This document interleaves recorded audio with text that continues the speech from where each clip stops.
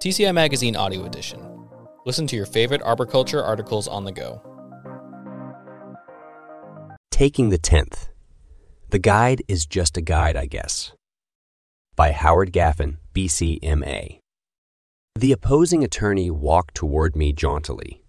So, have you heard the one about how many opinions one would receive when employing 10 arborists to appraise a tree? Yes.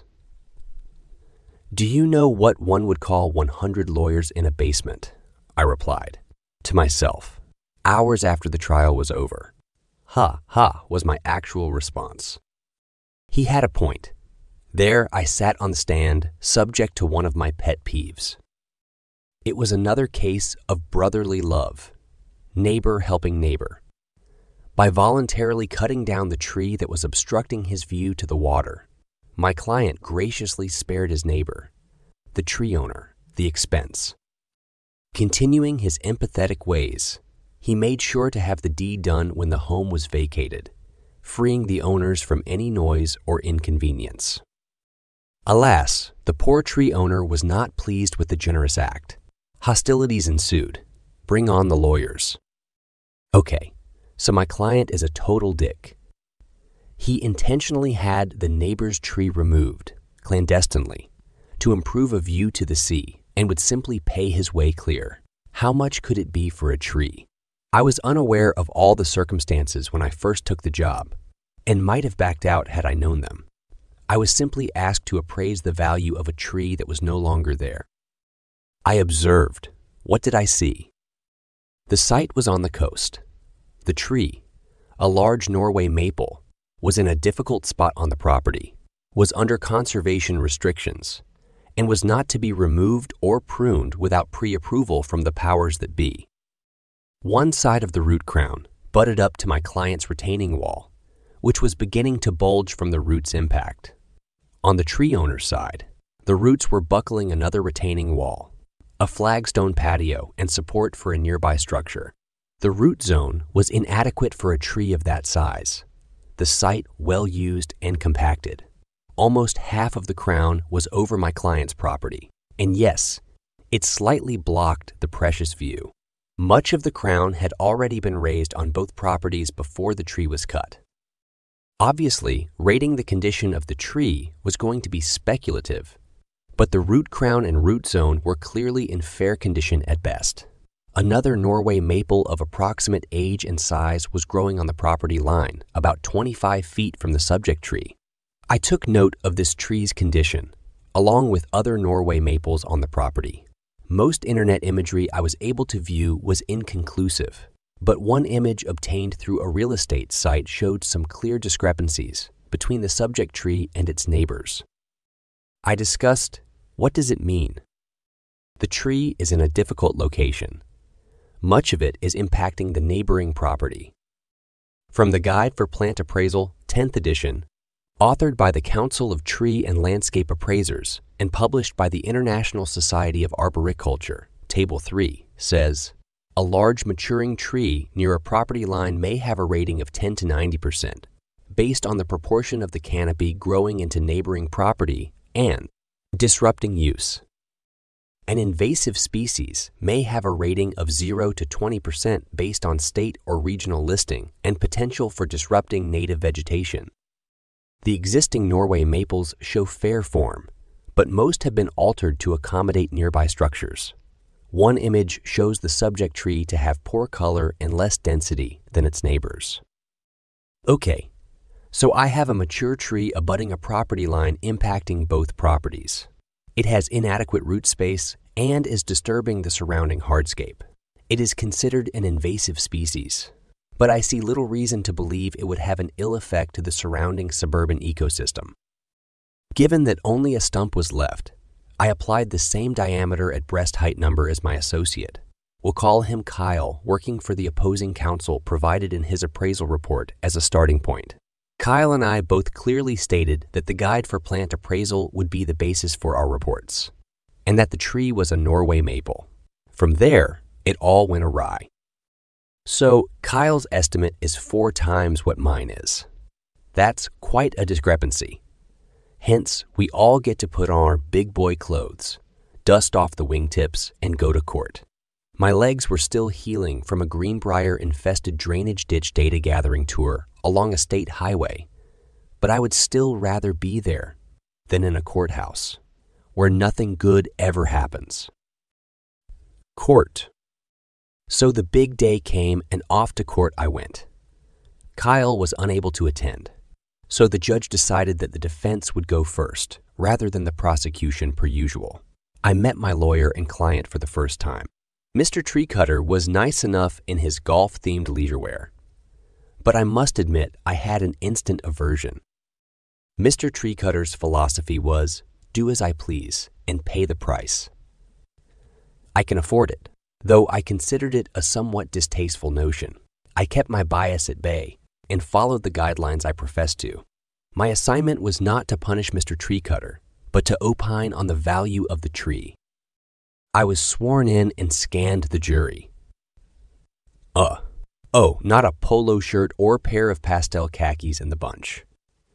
My lawyer guided me through the testimony, and I explained the appraisal process, why I chose the replacement species, how I arrived at the condition rating, how I arrived at the functional limitation rating, blah, yada, yada, blah, blah, blah. We talked. Time for the cross-exam. Attorney. Tree Meister. Are you being paid for your testimony? Me. Yes, handsomely. Why do they even ask this? Attorney. Were you paid for the report you provided? Me. Of course. Again, why do they even ask this? Attorney. So your compensation is related to your opinion of the appraisal value? Me. Sigh. No. That would be unethical. I defended the replacement tree of choice based on getting a tree of the genus and species, red maple, Acer rubrum. That would be in line with the value of a tree considered to be undesirable. We bantered about the tree's condition and then moved on to functional limitations. Attorney. Tree Meister. Did this tree provide shade to the site? Me. Absolutely. Attorney. Did it provide screening? Me. Positively. Attorney. Then why such a low rating? I went on to explain that functional limitations were things out of the owner's control that could impact the tree's ability to reach its full potential. The restrictive root area and rights of the neighboring property owner, in my opinion, certainly limit its potential. I also pointed out that had this tree been growing further from the property line, we probably wouldn't be here. Perhaps the pre-nap snorting and slouching presented by the jury persuaded the attorney to end my riveting testimony, and I was mercifully dismissed.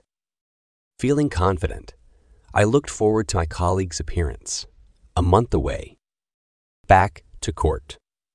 I arrived in court adorned with the same pants, socks, and shoes worn at my previous appearance, but in solidarity with my client, I did mix it up with a white polo shirt.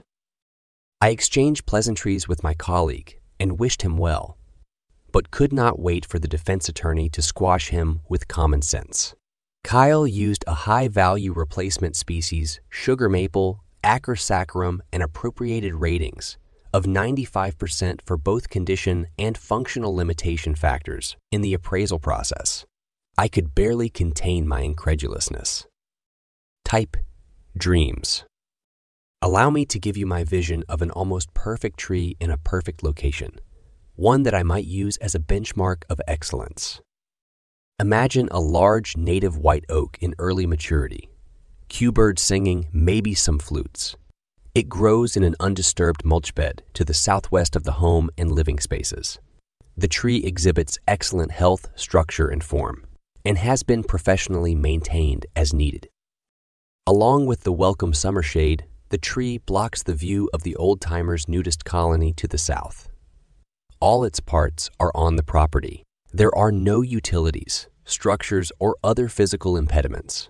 There are no right-of-way clauses or other restrictions. Now awaken from that fantasy and compare it to the reality of this case. How is it possible for my fellow arborist to justify his excellent ratings if using the same guidelines as I? I will tell you how. 6 words often heard. The guide is just a guide. Unreality check. I am not sure what Kyle's reasoning was. He is educated and experienced and possesses the same creds as I. I'm pretty sure his vision of the almost perfect tree in an almost perfect location looks a lot like mine. I speculated that perhaps Kyle, spending years using the 9th edition as a guide, was a bit troubled by the difference in values when switching to the 10th. Unlike the 9th, the 10th does not include the cost of installation when determining a unit tree cost using the trunk formula technique. That cost is added later in the process and not compounded. This results in a rather large difference in value between the 2 versions. Perhaps Kyle felt it was too much and used his professional judgment to arrive at what he considered a more appropriate number. Back on stand. I returned to the stand once more, outlining the same oak tree scenario described above to contrast the actual conditions observed and reported in this case. This was in the bag. How could the jury possibly ignore the facts and my most excellent testimony? They had been instructed that the defendant had already admitted to wrongfully removing the tree and would pay for damages times 3. This was strictly about the value of the tree.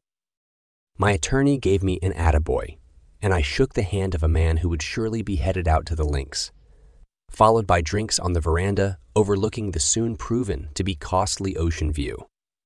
The jury did not take long to reach a verdict. Almost the full amount asked by the prosecution times 3 was awarded, plus considerations for emotional trauma, totaling a cool quarter-mile for a Norway maple on a borderline. Ooh, ooh, ooh. That's got to tarnish the view a bit. I cannot say I was upset with the jury. In my opinion, justice actually prevailed. I was, however, disappointed in my colleague who provided the misguided justification. How can our profession be taken seriously when the prosecuting attorney's opening line is, "So, have you heard the one about how many opinions one would receive when employing 10 arborists to appraise a tree?" Interpretive justice. This case just reinforced the stereotype, and stereotypes evolve for a reason. I understand that the guide is just a guide, but should we each have our own truths as to how to interpret it? I find the guide to be effective in presenting appraisal options, along with case studies and useful worksheets. Tables with examples and parameters for depreciating factors also are provided. If the guide is the resource for the appraisal, shouldn't one stay within the realms of reasonableness and not exaggerate or ignore facts to arrive at a number they are comfortable with? The guide is just a guide rings hollow as a response for discrepancies that just two-step around the issue. If you find the guide to be overly flawed, use another technique that can support your results. You might even create your own methodology. I have had many potential clients do just that when unhappy with my initial assessment. Many plant assessors have issues with the 10th, but what kind of credibility do we inspire as a profession when we pick and choose which parts we will adhere to or ignore? Differences in value of 1 or 2 times seem high. Those of 4 times or more are simply embarrassings. There will always be some subjectivity when conducting a plant appraisal, but if we can't agree on a standard and follow it within reason, we may always be vulnerable to a punchline and drum roll in the courtroom. Oh yeah, what do you call 100 lawyers in a basement? The wine cellar. Howard Gaffin, BCMA, RCA in Massachusetts, certified arborist, is the former owner of Gaffin Tree in Raleigh, Massachusetts. He also is a member of TCI Magazine's editorial advisory committee. Want to stay up to date on the latest audio edition of the TCI Magazine? Subscribe to us on Apple Music, Google Play, Spotify, or wherever you listen to podcasts. To check out more of what TCI Magazine has to offer or to subscribe to the print magazine, visit tcimag.tcia.org.